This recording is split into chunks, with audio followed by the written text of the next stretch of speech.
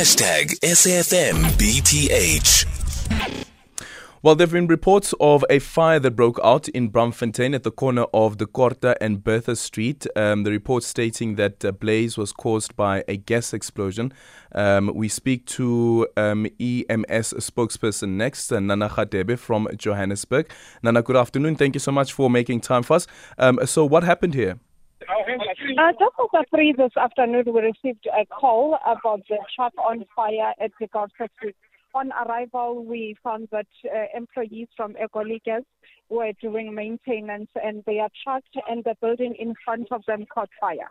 At this moment, we have 5 people that have been treated on scene. 3 refused to be taken to hospital and 2 were taken to different medical facilities.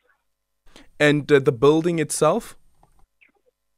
The building, it's a commercial building, and just the part that is in front that had caught fire, this is the glasses that had burst, and part of the ceiling and the walls that had caught fire, but it did not affect the whole building. Okay, and has the fire been doused now?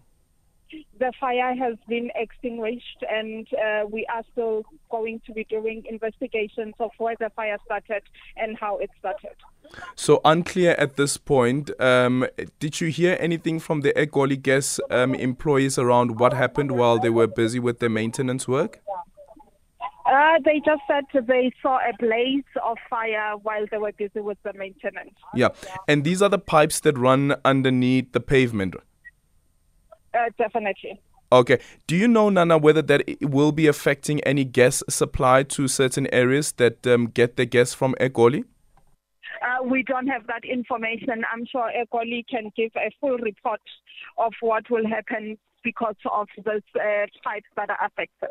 And the area been cordoned off, is it affecting traffic?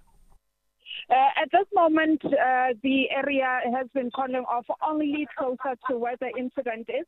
So Korte is closed, but JMPD had just opened Bertha Road, so vehicles are moving swiftly. Thank you so much for your time, Nana Khadebe, the spokesperson for the Johannesburg Emergency Services.